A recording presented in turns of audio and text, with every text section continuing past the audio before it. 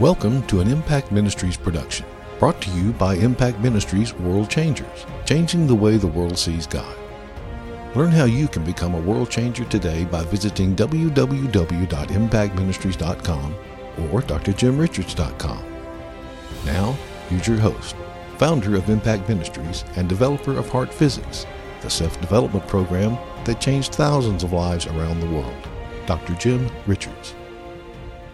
Hey, I'm Jim Richards. I want to welcome you to message number 7, and this will be the last of these video messages answering the question, is the law bad? I hope that you have had an incredible transformation in your life about understanding how to relate to the law so that you can value it, you can learn by it, you can grow in wisdom by it, but you'll never succumb to it. You'll never come under the law. You'll never be controlled by the law.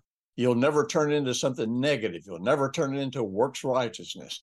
That is such a paradox. And listen, I'm telling you, only by relating to God from your heart can you ever come to that place like we discussed in the previous scripture from Revelation about the people who have patience and that endure during the end times are the people who keep the commandments and they keep their faith in Jesus. That seems impossible. And the way people fight out here about the law and grace and faith and all that kind of stuff, it would just seem like you got to pick a side and then just fight to win. No, the real truth is the Word of God, when we see it as the Logos, when we see it what it looks like in real life, when we see it what it looks like as Jesus demonstrated it, then there are no contradictions, there are no real paradoxes, and all truths complement all of the truths. Today we're going to be talking about the law fulfilled. And man, I got so much covered. Listen, I could do 10 more sessions in this, but I think from this point on, you should really be able to get it for yourself and put these pieces together in other places. So the law, like everything that God does, has really multiple goals. It has many dimensions of application. God never does anything that I know of just for one simple purpose. Everything that God does reveals patterns about who he is. See, our tendency is to want to think like Gentiles, where we come up with, this one answer is right, this one answer is wrong. And so we're going to pick whichever one we think is right, and we're going to have one way of seeing something. Well, I've always said this, that truth is absolute. But the application of truth is 100% variable. And God will show us the truth of the word. And we've discussed what truth means. I've defined that all the way through here. God will show us the truth of the word. And part of grasping the truth means I'm now going to follow him in the application of this word in my life so that at the end, he gets all the glory and I become more connected to him. So the truth is absolute, it's unchangeable, it's unshakable, but the application is something that we need the Holy Spirit's leadership to know how to do and stay on track. But the law, like everything else, has multiple goals. One of the most interesting goals of the law is to reveal righteousness. Now, don't get confused. I'm not saying it will make you righteous. It will not make you righteous. As a matter of fact, trying to be made righteous by the law will ensure that you are unrighteous, because the only righteousness that is acceptable to God is faith righteousness. And faith righteousness is rooted in the fact that we believe that Jesus took our sins, paid the price for our sins, was raised from the dead, conquering our sins, and sat down at the right hand of God. And because we are in him, he is our righteousness. But if you didn't have the law, we would have nothing to explain what righteousness looks like. The law tells us what it looks like. Now, it can't make us righteous. And keep in mind, it's not true righteousness if it is not carried out with the same motive and the same intention that God had for giving it. And I'm telling you, this is something it just can't be an intellectual pursuit. It's got to be real in your heart. But God also gave us the law amazingly to show us how to walk in love. You see, without definitions, we use the word mercy, and sometimes I'll hear a person they'll talk about mercy. And many times I'll ask them, well, just know exactly what do you mean by the word mercy? And they're describing something that's very flowery and very new agey, and but maybe contradicts all of the scriptures.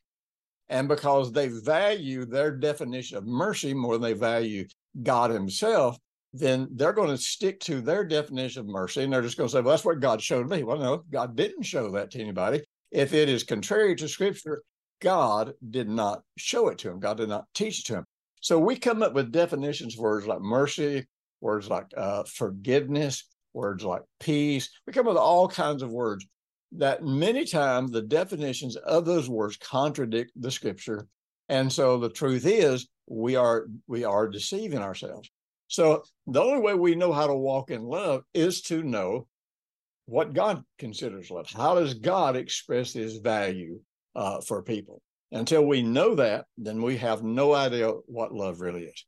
Also, the law provided this incredible system of justice. I tell you, I wish I had the time to just spend hours just going through all the ways that the law actually transformed all of Western civilization and brought Western civilization, because of its belief and at least the Judeo-Christian values, out of the Dark Ages.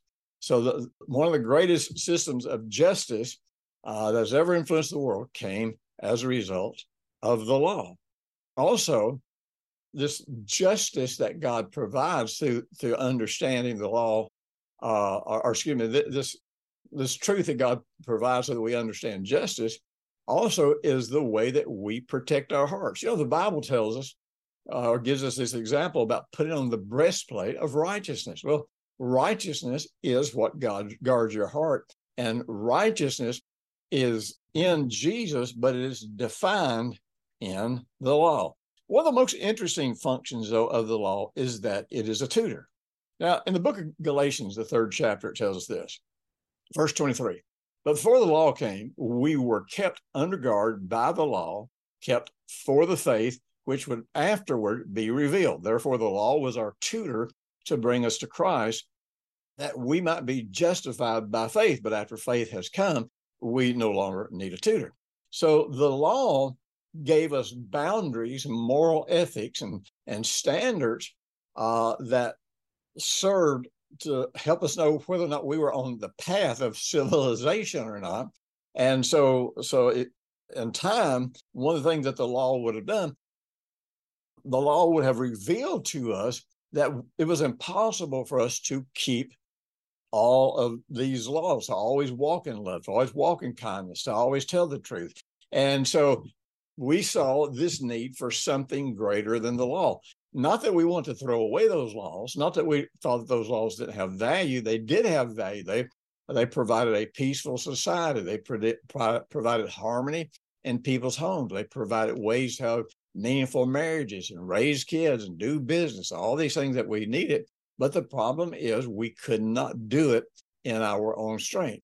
Thus, we came to realize we needed a Savior. And so it prepared us for Jesus. And now we turn to Jesus. And now we're no longer under the tutelage of the law. The law is not there tutoring us, and we're not striving to fulfill the law in that sense, or to obey the law in that sense, as much as we're striving to walk with Jesus, because he did fulfill the law. He showed us what it looked like in real life to do every single thing that the law ever said.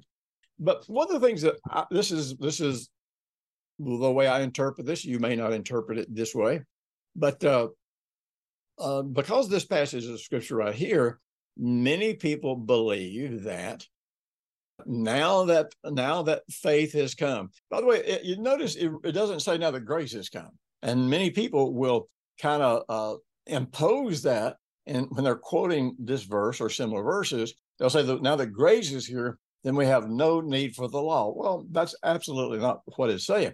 It's saying now that faith has come. So faith is when you first believe something that God has already said. So faith believes that the law is how God presents himself.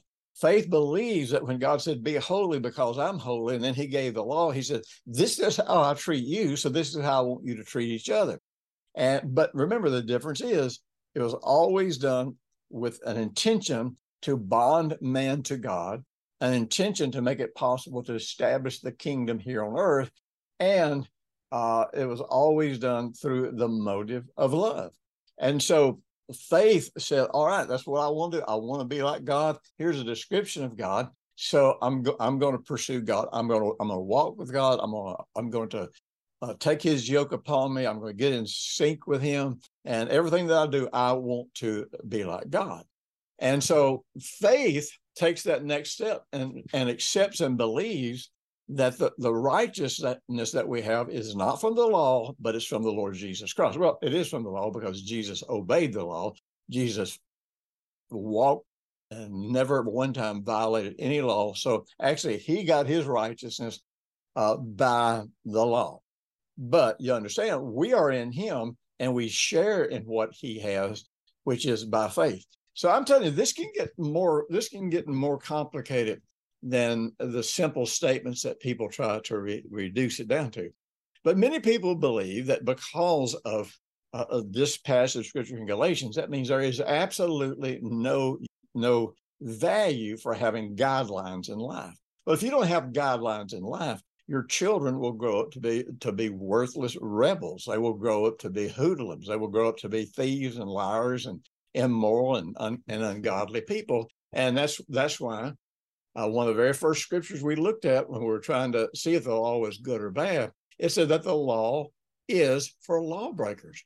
The law is for people who don't have a heart for God. The law is there for people who have no morals and values and standards of their own. So the law is not useless. The law is not done away with, but we don't live by the letter of the law. We live by the spirit of the law. We are yielded to the Spirit of God.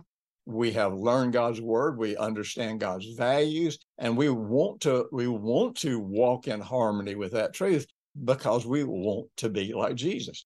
So, when you're raising a child, I have seen people do this. They've gotten caught up in some extreme beliefs where they're convinced that their children, apart from being born again, that their children are going to learn by grace. Well, no, they're not. They have to have this same tutor that says this is right, this is wrong.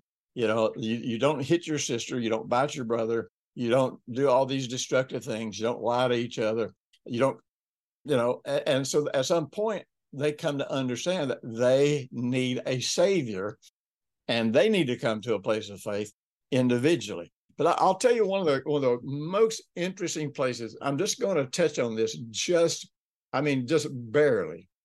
In the book of Galatians, if we go through and read it, it talks about how the process whereby a person moves from being a child in a family to being a son. Now, we are sons of God, but we have not all stepped into that place with God where we are living in our inheritance. And it's not because God has withheld it from us. It's not because we're trying to earn that. It is because we have not yet walked through our life and developed our heart, developed our faith, so that we can take hold of who we are in Jesus and what we were called to do. When I first gave my life to the Lord, within the first few years after I was a believer, the Lord spoke to me and said that I'd be 50 years old before I would begin to walk in my calling. Man alive. Well, I lived a great life. I had struggles like everybody else had. I had ups, I had downs, I had failures, I had successes, but all in all, had a great, great relationship with God. Loved life, loved everything that I did. But the real truth is, I wasn't ready to step into my true destiny until I was 50 years old. Now, so you have this explained in the book of Galatians, where it says that even though someone is a son, he is put under a teacher, and that teacher is to train him and develop him until he reaches an age, and the teacher actually then goes to the father of the household and says, he's ready. If you're ready to retire, he is ready. He can begin to step up, and now he can begin to manage the resources of your kingdom. So we start realizing then that stewardship is about stepping into sonship. As a matter of fact, it's interesting when you look at the scriptures that have to do with heirs and being heirs and joint heirs of God, that's nearly always used in conjunction with being sons of God. So there's a difference in a certain sense between being a child of God and being a son of God. You're a child of God, you're born of God, you have all the rights and privileges of a son, but you haven't stepped into that yet. And so there's that same picture of a tutor, which tells me that even as a believer who has come under grace, I've got a tutor, and that tutor is the Holy Spirit. And he's going to develop me. If I follow him, if I listen to him, he's going to develop me. And he's going to use the scripture to develop me and to train me and to teach me how to deal with my life and deal with my calling, deal with my destiny, how to minister to people, how to serve people, how to raise kids, how to earn money, all of that kind of stuff. So you might want to look at the book of Galatians and kind of pick up on some of that. Now, one of the greatest misunderstandings that we have is that the law is done away with.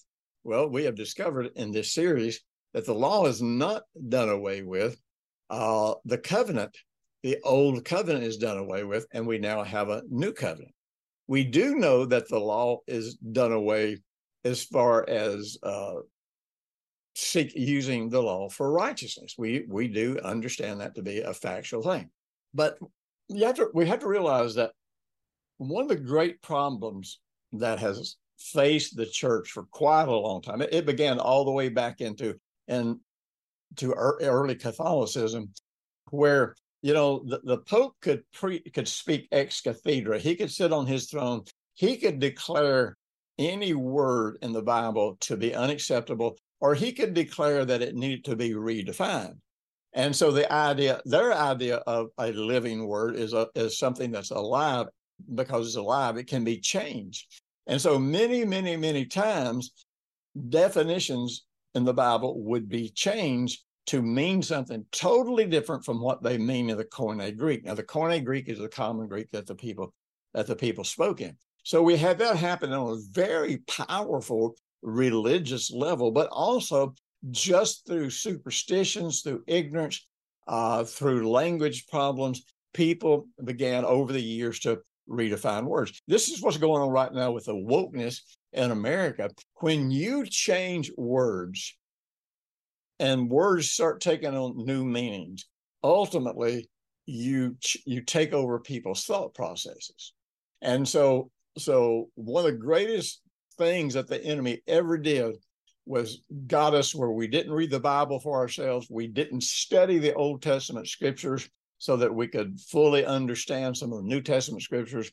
And it's just become this convoluted mess of everybody having their own truth. I hate that phrase. You don't have your own truth. There's one truth. That's God's truth. What you've got either lines up with God or it's a lie. And it's just that simple.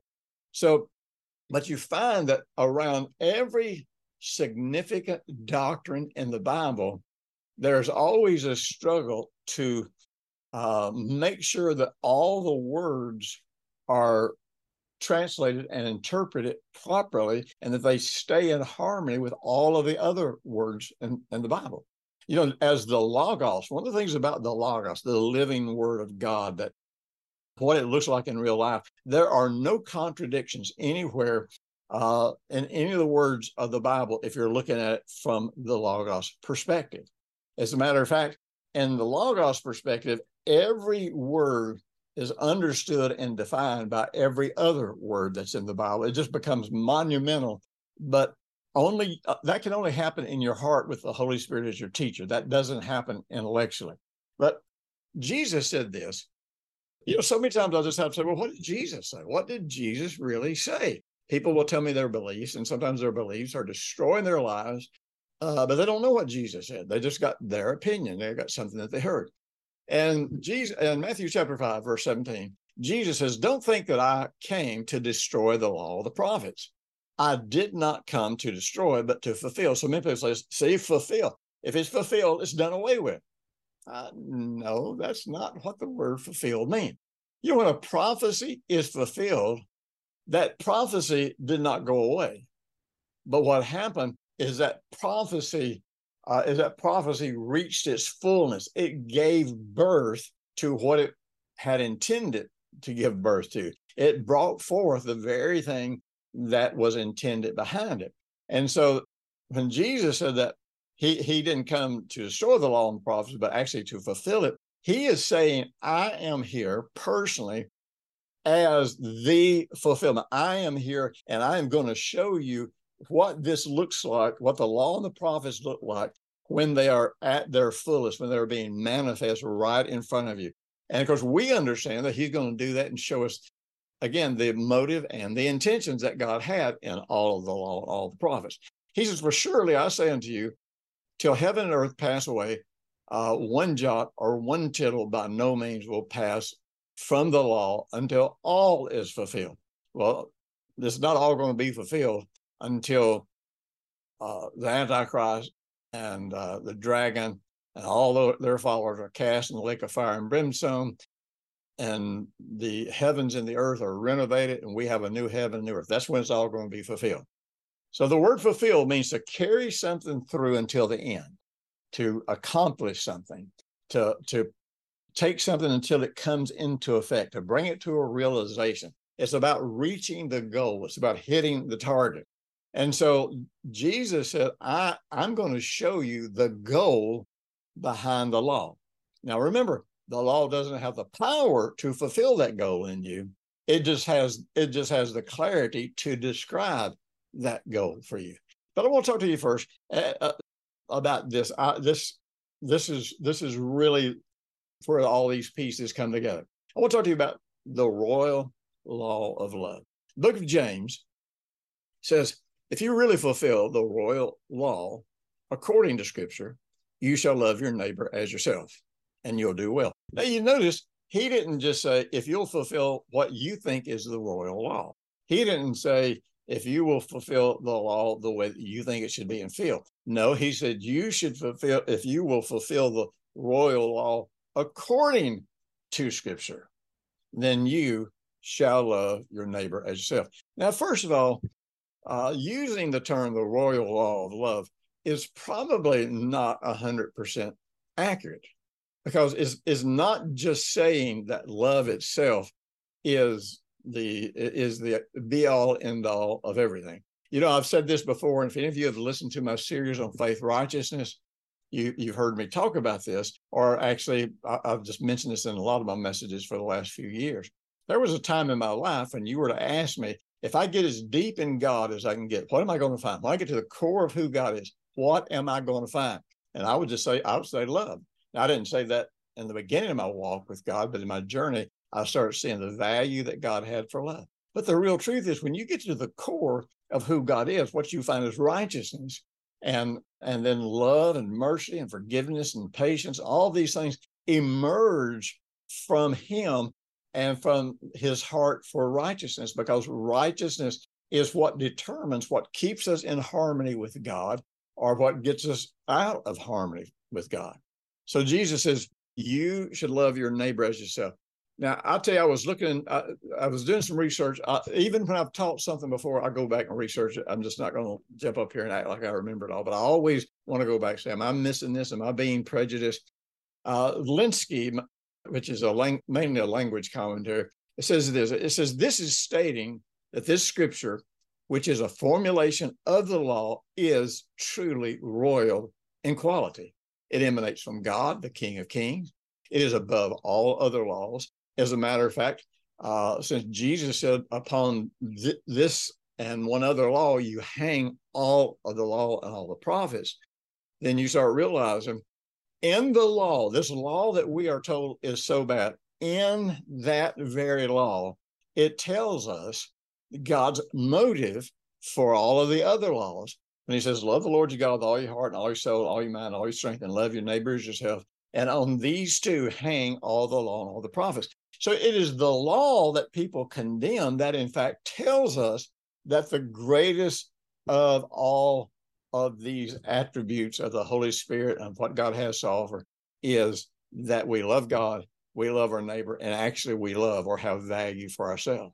So this law explained the motive behind all laws and all of the prophets. So this is where I came to realize that God's motive behind everything that he did was love.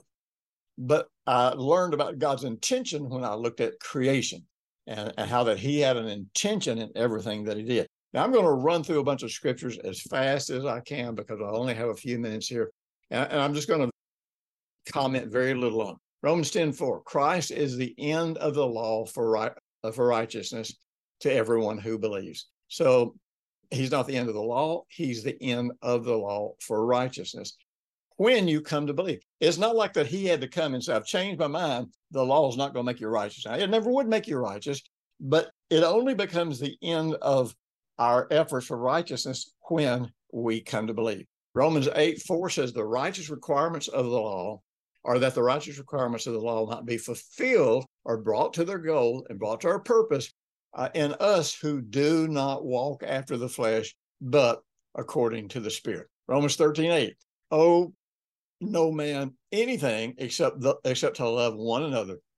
For he who loves one another has fulfilled all the law. Romans 13:10.